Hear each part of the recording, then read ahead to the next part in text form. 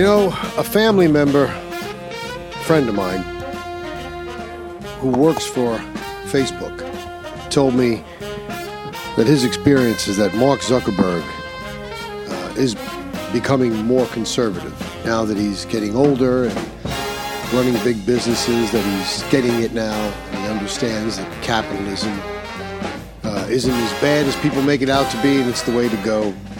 And this friend of mine is pretty high placed in Facebook and does have a lot of face time, no pun intended, with Mark Zuckerberg. But I found that hard to believe when he told me, and now I know why I didn't believe it based on this new revelation that within 24 hours of launching his new Threads app, which is supposed to be a direct competition to Twitter, he has already begun censoring free speech. Hi, everyone. I'm Jamie Durie, and welcome to another episode of the Jamie Durie Show podcast. If you've not already done so, please subscribe to the show, and you can do so in one of several easy ways. You can either go to the Google Play Store or the iTunes App Store and download the free Podbean app, search out the Jamie Durie Show, and subscribe that way, or just use your native podcast aggregator app in either of those two devices and just subscribe to the Jamie Durie Show directly that way. Whichever way you choose to subscribe, you'll be able to leave reviews, leave comments, and you can always email me directly at jamiedurie1776@gmail.com if there's a topic you'd like me to cover or a question you'd like to ask. Or if you have a particular comment on an episode that I've already done and you'd like a more personalized response, if I can fit that in, I certainly will be happy to do that for you. So, Mark Zuckerberg has a new app called Threads. It's been advertised by some as a Twitter killer. It just launched about 24 hours ago, and apparently it's racked up quite a few signups, but that's to be expected when you own a company like Facebook that has billions of subscribers and you suddenly launch a new app called Threads that purports to go along the same lines as what Facebook did during the COVID epidemic and during the election, spending $400 million to oppose Trump. Don't tell me that wasn't election interference. Excuse me, I'm sipping a little iced tea. My throat's a little dry. And with people's dissatisfaction with Twitter now that Elon Musk has taken it over, because for once, thanks to Mr. Musk, Twitter is actually purporting to represent free speech. We're not just censoring people because we disagree with them like that idiot Jack Dorsey did when Trump was running and tried to shut down did in fact shut down his Twitter account. So they've gotten 70 million signups within one day. But again, to be expected. Will that rate of sign up 70 million a day continue? No, it will not. And I think now that this little revelation has come to pass, I don't think it's going to go. It took them one day to censor Donald Trump Jr., but it's not just limited to people like Donald Trump Jr. Now, already this Threads app is the subject of legal action. They're being sued by Twitter. Mark Zuckerberg is the owner of Meta, Facebook, Threads, and WhatsApp. Okay?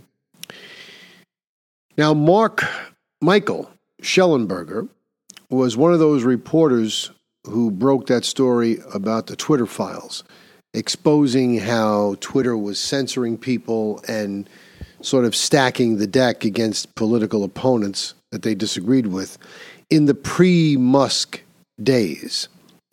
Mr.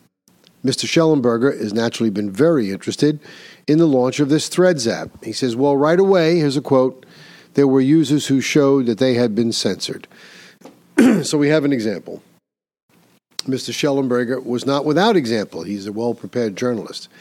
There's a conservative commentator by the name of Rogan O'Hanley. Now, his handle on Twitter was at DC Drano. Now, he went on Twitter, did Mr. O'Hanley, to post that he had downloaded the Threads app, and he made one post.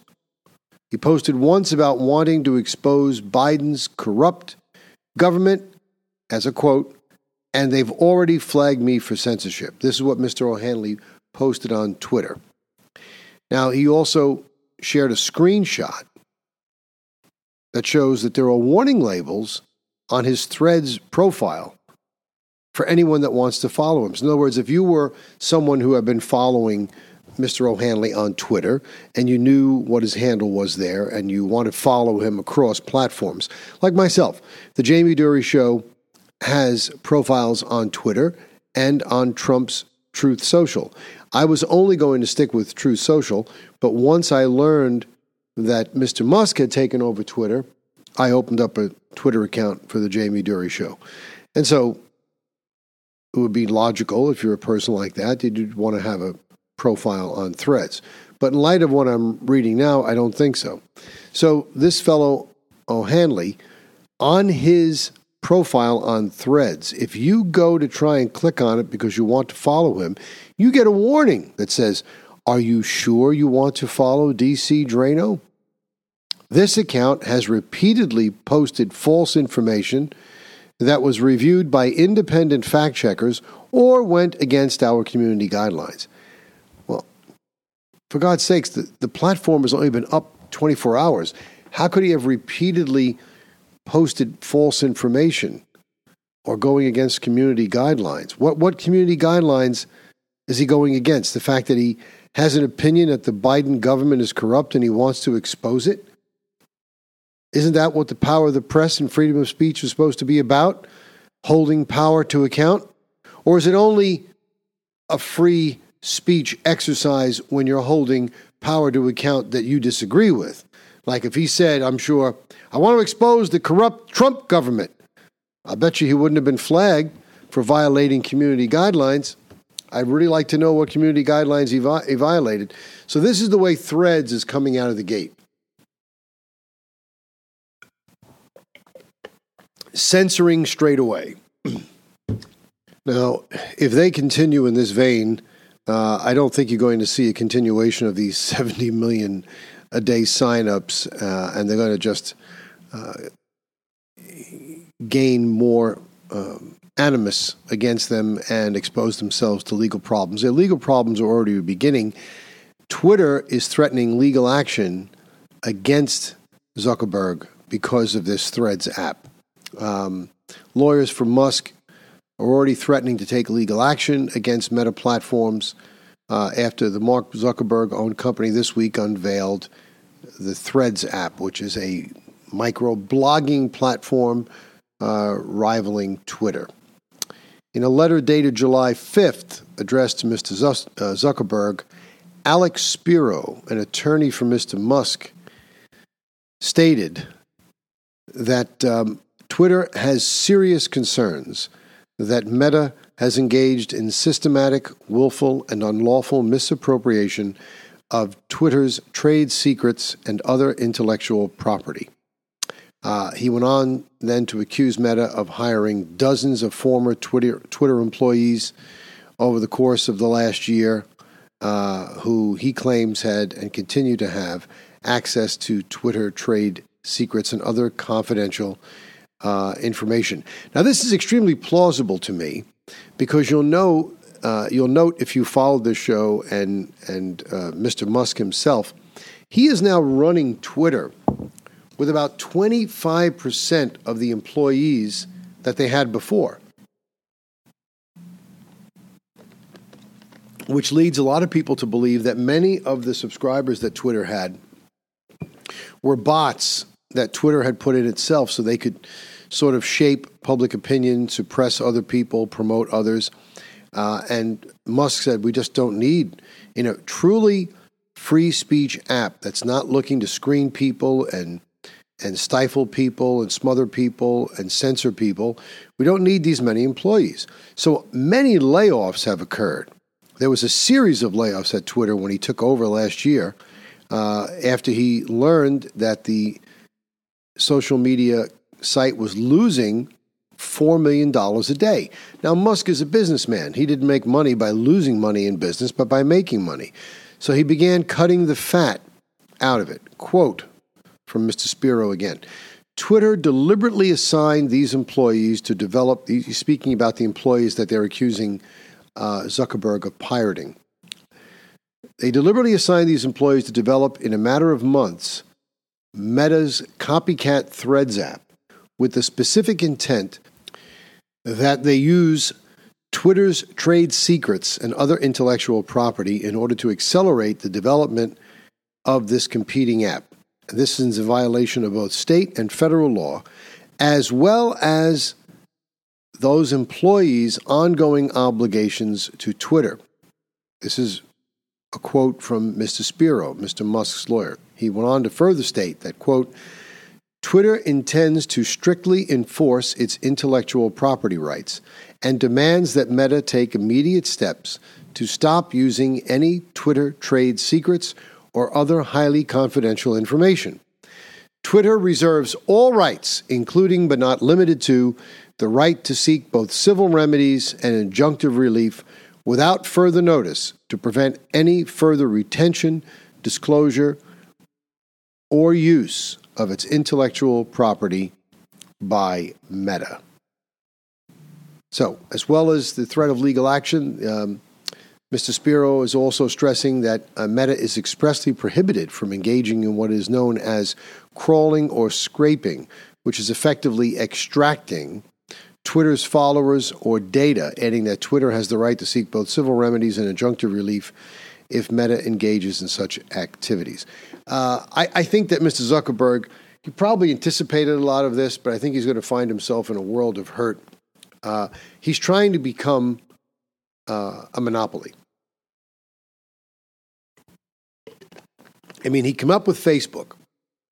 And Facebook has dubious origins because there are many people that believe he did not come up with Facebook. The man is a socially inept buffoon when it comes to interpersonal relationships, which is why it seems so amusing that he should be the one to come up with a social media app, the biggest of its kind up to that time, Facebook. And a lot of people think the other two students at Harvard came up with it. We don't know how much he bought it for or how much he settled with them for. I just don't see it. I just don't see him being the one that did it. Obviously, he's intellectually bright, but he's so bright that I think he's socially inept. And now he's trying to market himself and rebrand himself as some sort of tough guy and athlete. He's a dweeb. He's doing a lot of Brazilian jiu-jitsu. I've seen him do stuff. It looks like he's kickboxing, doing focus pad work. I don't think he could hit hard enough to bust an egg. I could see him doing Brazilian jiu-jitsu because that is typically the art that people who don't know how to fight and don't want to know how to fight and are afraid to learn how to fight usually take. They call it the art of fighting without fighting. In my experience, growing up doing a lot of boxing and karate and things like that, when people get involved in a combat sport, there are two things that they don't like. Most people don't like getting hit and have to take some time to get used to that. And they also don't like being thrown, as in a judo match, to the floor or other hard surface because it really racks you. It really does. So what better thing than Brazilian Jiu-Jitsu where they all start holding on to each other and nobody's closing any distance and they fall down on the floor and nobody hits anybody and nobody throws anybody. And that's all fine and good, and I'm sure it works very well against people who are doing the same thing, but it's quite a different thing when you've got someone trying to take your head off with a punch. They hit you one time and all that BJJ is going to go right out the window. And that's not an exaggeration, which is why even in the early days when they were all hand-pick opponents, when the Gracie family was trying to promote this BJJ, once the money started to increase, so it started to attract a better quality level of fighter, you saw the Gracies sort of bowed out because they couldn't cut it anymore. And today, in the MMA industry, which is an offshoot of those original UFC matches, you'll see most of the matches, unlike in the early UFCs, do not end by submission. They end by ground and pound. They get a guy down and they beat beat him into submission. So I think Zuckerberg is there's a lot not to like about him. And this is probably the latest. I mean, he already controls Instagram, Facebook, WhatsApp, Meta. Now he's trying to control this app that's going to try and knock Twitter out. I mean, I can understand his desire to do it, but we don't want monopolies in this country, do we? I mean, I don't think we do. I remember when Twitter first came out, my friend said to me, I said, what's the purpose of it? Why can't you just call me, or why can't we just text each other? But then it began to develop where you could really send out information with hyperlinks to other sites and things like that. So it was quite interesting how these things develop in their infancy. But I think what with Twitter out there and Truth Social, I really don't know how much room there is for Threads, and I don't know what Threads is going to do so differently that's going to give it a competitive edge over Twitter. And if it's true, these allegations that Mr. Spiro is making, that they're basically pirating Twitter technology by way of hiring former employees who are now violating their confidentiality agreements, I don't think it's going to go too far. So we'll keep an eye on it, but I don't suspect it's going too far. Now, why is Zuckerberg doing this besides his own desire to control social media? Well, he also thinks he can control the country because he thinks he can control politics and support the people he wants.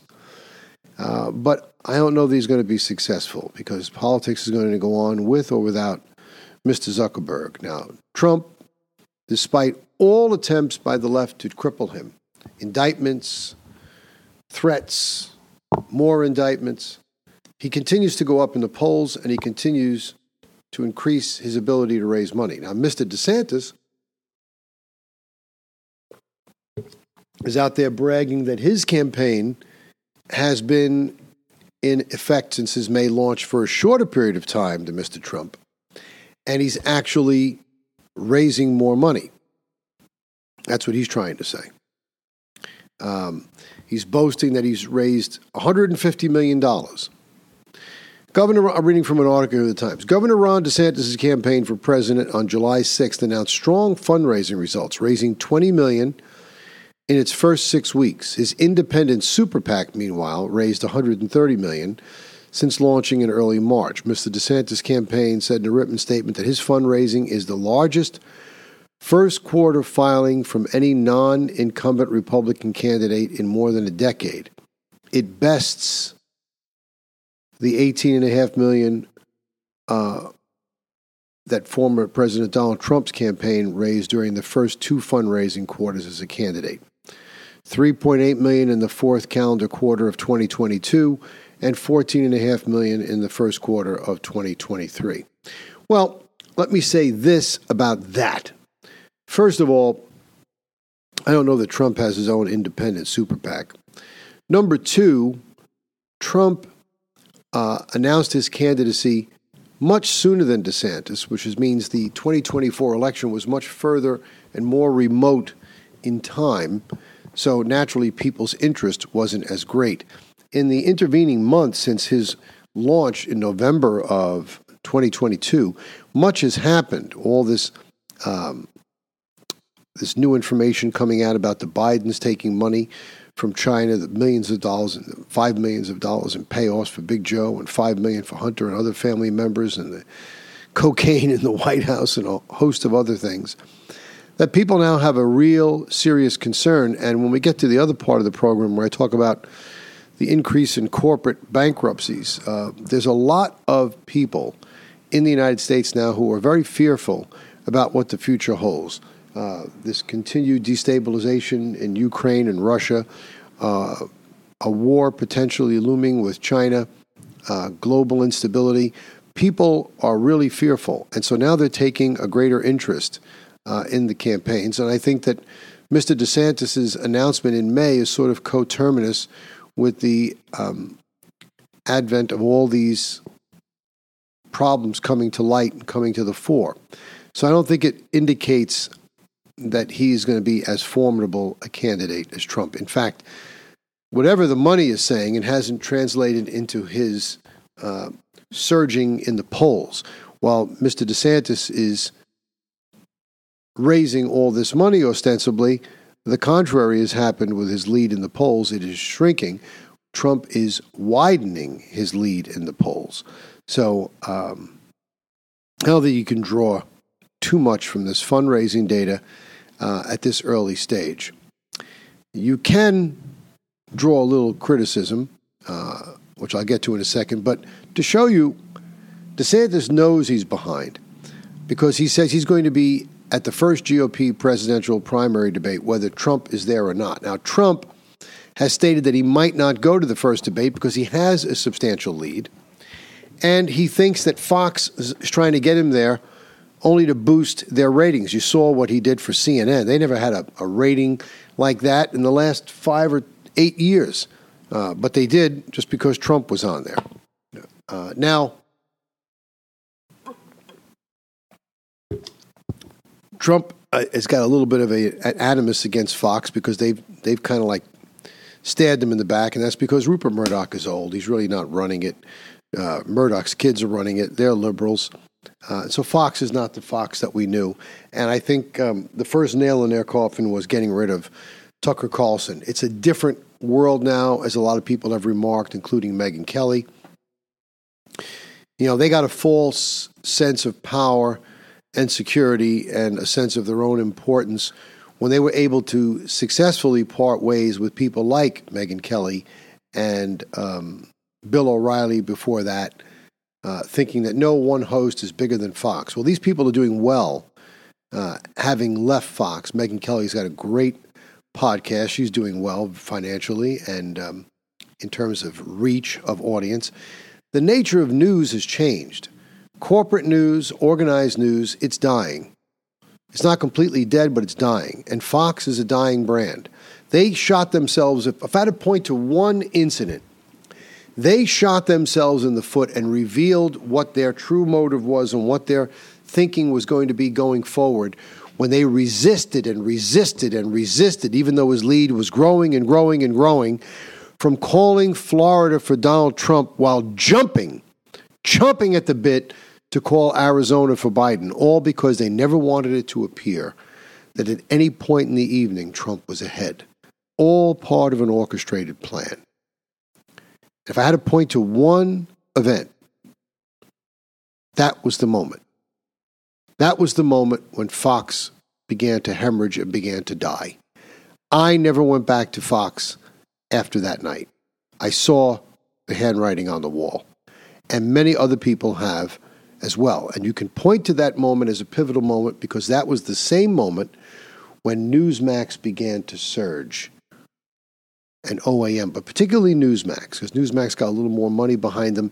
They have a different look on the air. It looks more like a professional, high-end news organization. And I think as they get more and more money, you're going to see more and more of that, particularly as they begin to accrue bigger names to the network. I'm convinced that eventually Tucker Carlson may very well wind up at Newsmax unless he decides he wants to go the private route. But I think that's one of the main reasons why DeSantis is vowing to get on the debate stage, even though it is Fox, and even though Fox has all these infirmities that I've just described with the conservative base.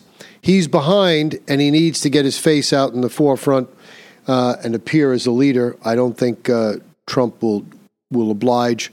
He may go for a subsequent debate, but he's the front runner right now, and he sees no reason to change. So we'll see how that goes. The other thing that I alluded to earlier is that DeSantis got a little bit of an embarrassment here. It's just recently come to light that his campaign used an artificial intelligence deepfake in attack ads against Donald Trump, and this has resulted in somewhat of a backlash. It says here in this article in the Times that Florida's Republican Governor Ron DeSantis and his 2024 presidential campaign have come under criticism for using fake images generated with artificial intelligence depicting former President Donald Trump with Dr. Anthony Fauci. Now, if you guys remember, back when they were doing these briefings, in the beginning, Trump, not being a scientist himself, did what any good leader would do. He relied on the advice of experts who were more knowledgeable in certain fields than he was. And then as the passage of time elapsed, he began to realize these people were not giving him good advice and had a vested interest in taking the courses of action that they did. And he began to distance himself from Dr. Fauci. And you saw that as these press conferences that Trump was running took place, you saw Fauci less and less. And when you did see him, he was just standing there with a mask on his face so he couldn't speak. So for DeSantis' campaign to use artificial intelligence to depict Trump hugging Fauci is really going a little bit low. And if it comes to pass that it seems that this was ordered by DeSantis and he knew about it or approved it, it's not going to reflect well on him. It was shown on a Twitter account called DeSantis War Room, in which they shared a video showing several images of Trump and Fauci, 3 of which depicted Trump hugging and kissing Fauci on the face with the caption, "Real Life Trump," in an attempt to try and portray a close relationship between Fauci and Trump. But it says here, quote, Donald Trump became a household name by firing countless people on television. But when it came to Fauci, the DeSantis War Room account said in a tweet. And then they show the images of him hugging and kissing Fauci. I don't think anyone believes that Trump is a fan of Fauci at this stage. And I don't think anyone believes that Trump was a fan of Fauci in the closing days of his administration. Anthony Fauci is a scoundrel. Anthony Fauci is a criminal. Anthony Fauci is a traitor to the United States. Anthony Fauci had an unholy relationship with Chinese officials in the Communist Party. Anthony Fauci sent money and research projects to Communist China. Anthony Fauci belongs in an orange jumpsuit and he belongs in prison. And I think Anthony Fauci knows that if Donald Trump gets back in office, he may very well wind up in prison. So this is not a good thing for the DeSantis campaign, and I'm sure it's something he's going to want to speak about and try and distance himself from. Now, another thing I wanted to speak about today, and I alluded to earlier, is something that also has a connection with the campaign. Sources that I am familiar with have informed me that several prominent American business factions have now gravitated to the Trump camp because they recognize that their very, very business lives are imperiled by the current administration, and they feel they need someone with the wherewithal, the knowledge, and the intestinal fortitude to force through changes that are going to save corporate America. Now, the word corporate America is not a dirty word. I know liberals think it is, but not everyone can work for the government. They tried that in communist Russia. They've tried it in other places, and everything falls on its face. Think of it. You need a private sector. You pay income tax. How do you pay income tax? You pay income tax out of salary that you get from your employer. But if your employer is the one who's paying, if your government rather, is the one who's employing you, and they're the ones who are paying your salary, you can't possibly pay back enough in taxes to fund your salary. And neither can anyone else, because you would have to give back the entirety of your salary. Government is only able to do these things because there's a private sector that they can levy taxes on, and that's how they're able to fund a government workforce. But a government workforce can only get so large. You need a corporate sector. You need a private sector. Well, the private sector in this country is hemorrhaging.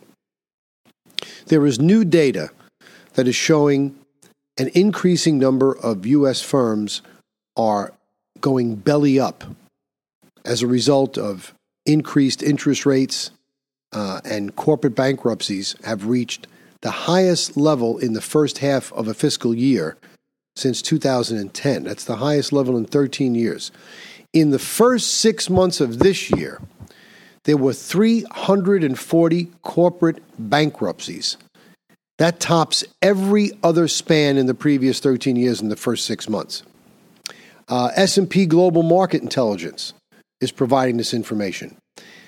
This number of bankruptcies is up 93% from the same time just a year ago.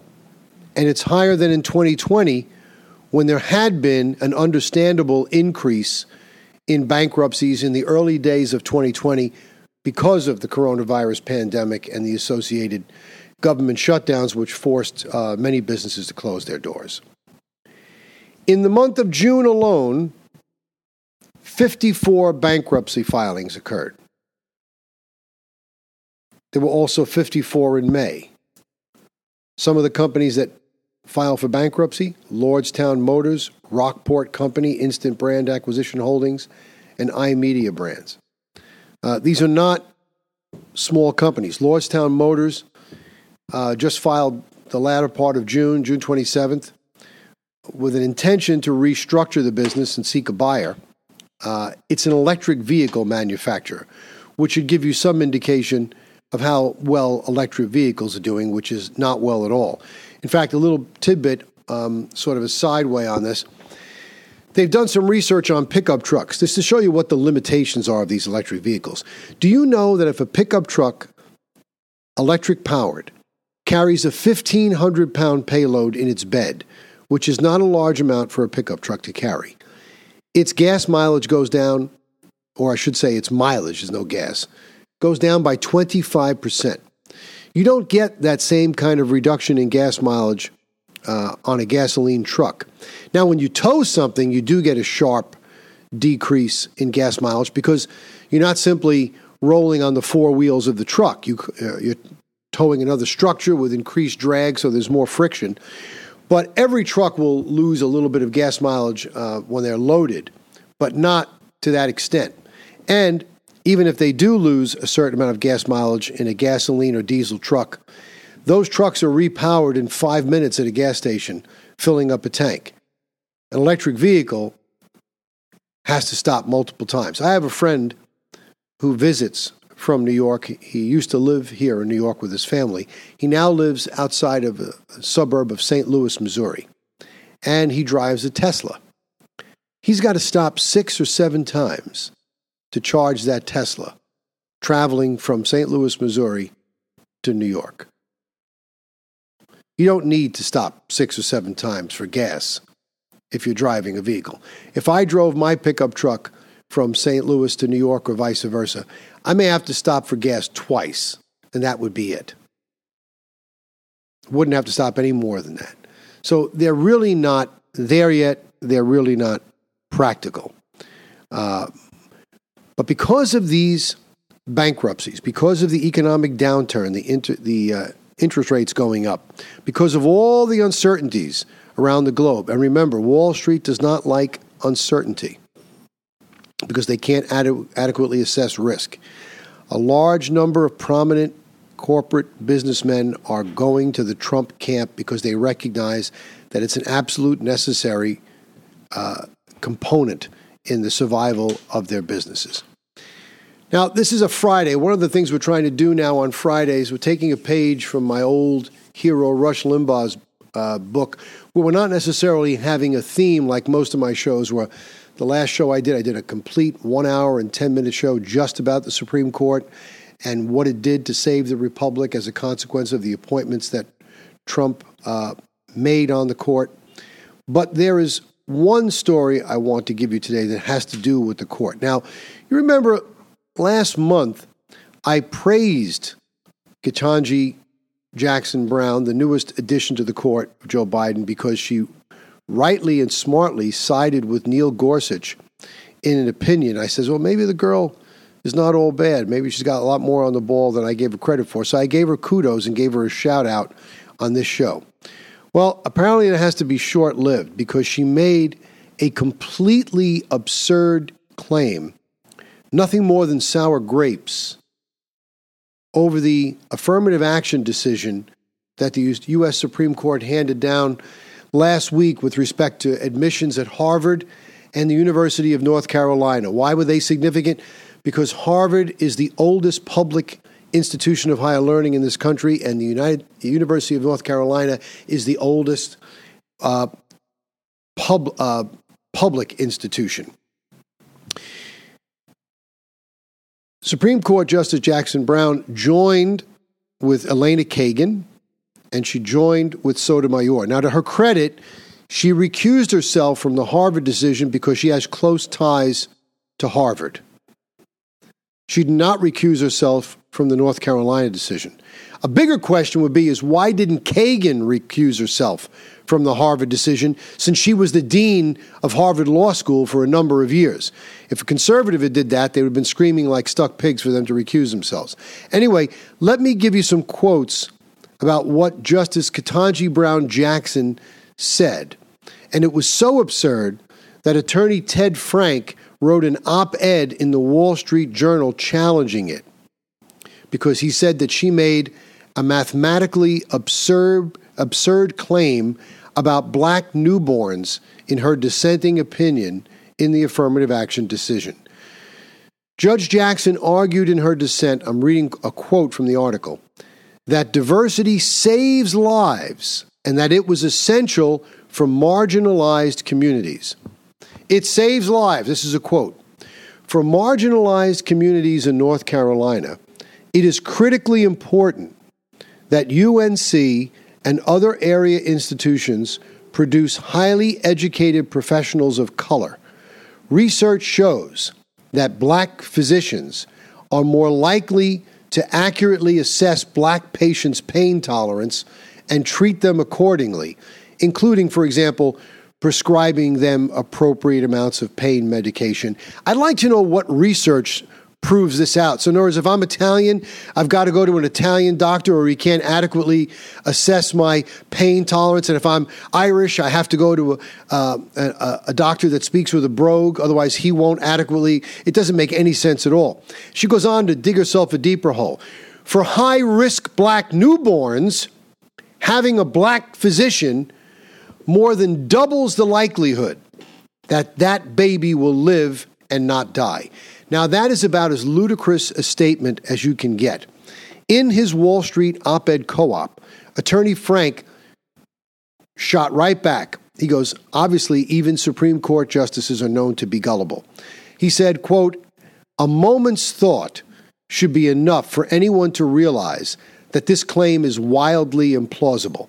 He goes, imagine even if 40% of black newborns died, which is not the number, but let's assume for the sake of Judge Jackson's argument that 40% of black newborns died, thousands of dead infants every week. That's still a 60% survival rate. And it is mathematically impossible to double a 60% survival rate, since nothing can exceed 100%. And the actual survival rate for black newborns, ladies and gentlemen, is, you guessed it, 99%. So it seems that black newborns are surviving very well with our current slate of doctors, whatever the racial makeup may be. So there clearly is no necessity to change the ethnic makeup of the medical community in the United States on the threadbare sophistry of reason that this is somehow going to result in a greater survival rate for newborns of color. This is almost beneath contempt. Attorney Frank went on further to say, how could Justice Jackson make such an innumerate mistake? He goes, a footnote cites a friend of the court brief by the Association of American Medical Colleges, which makes the same claim in almost identical language. It, in turn, refers to a 2020 study whose lead author is a man by the name of Brad Greenwood, a professor at the George Mason University School of Business. The study itself makes no such claims.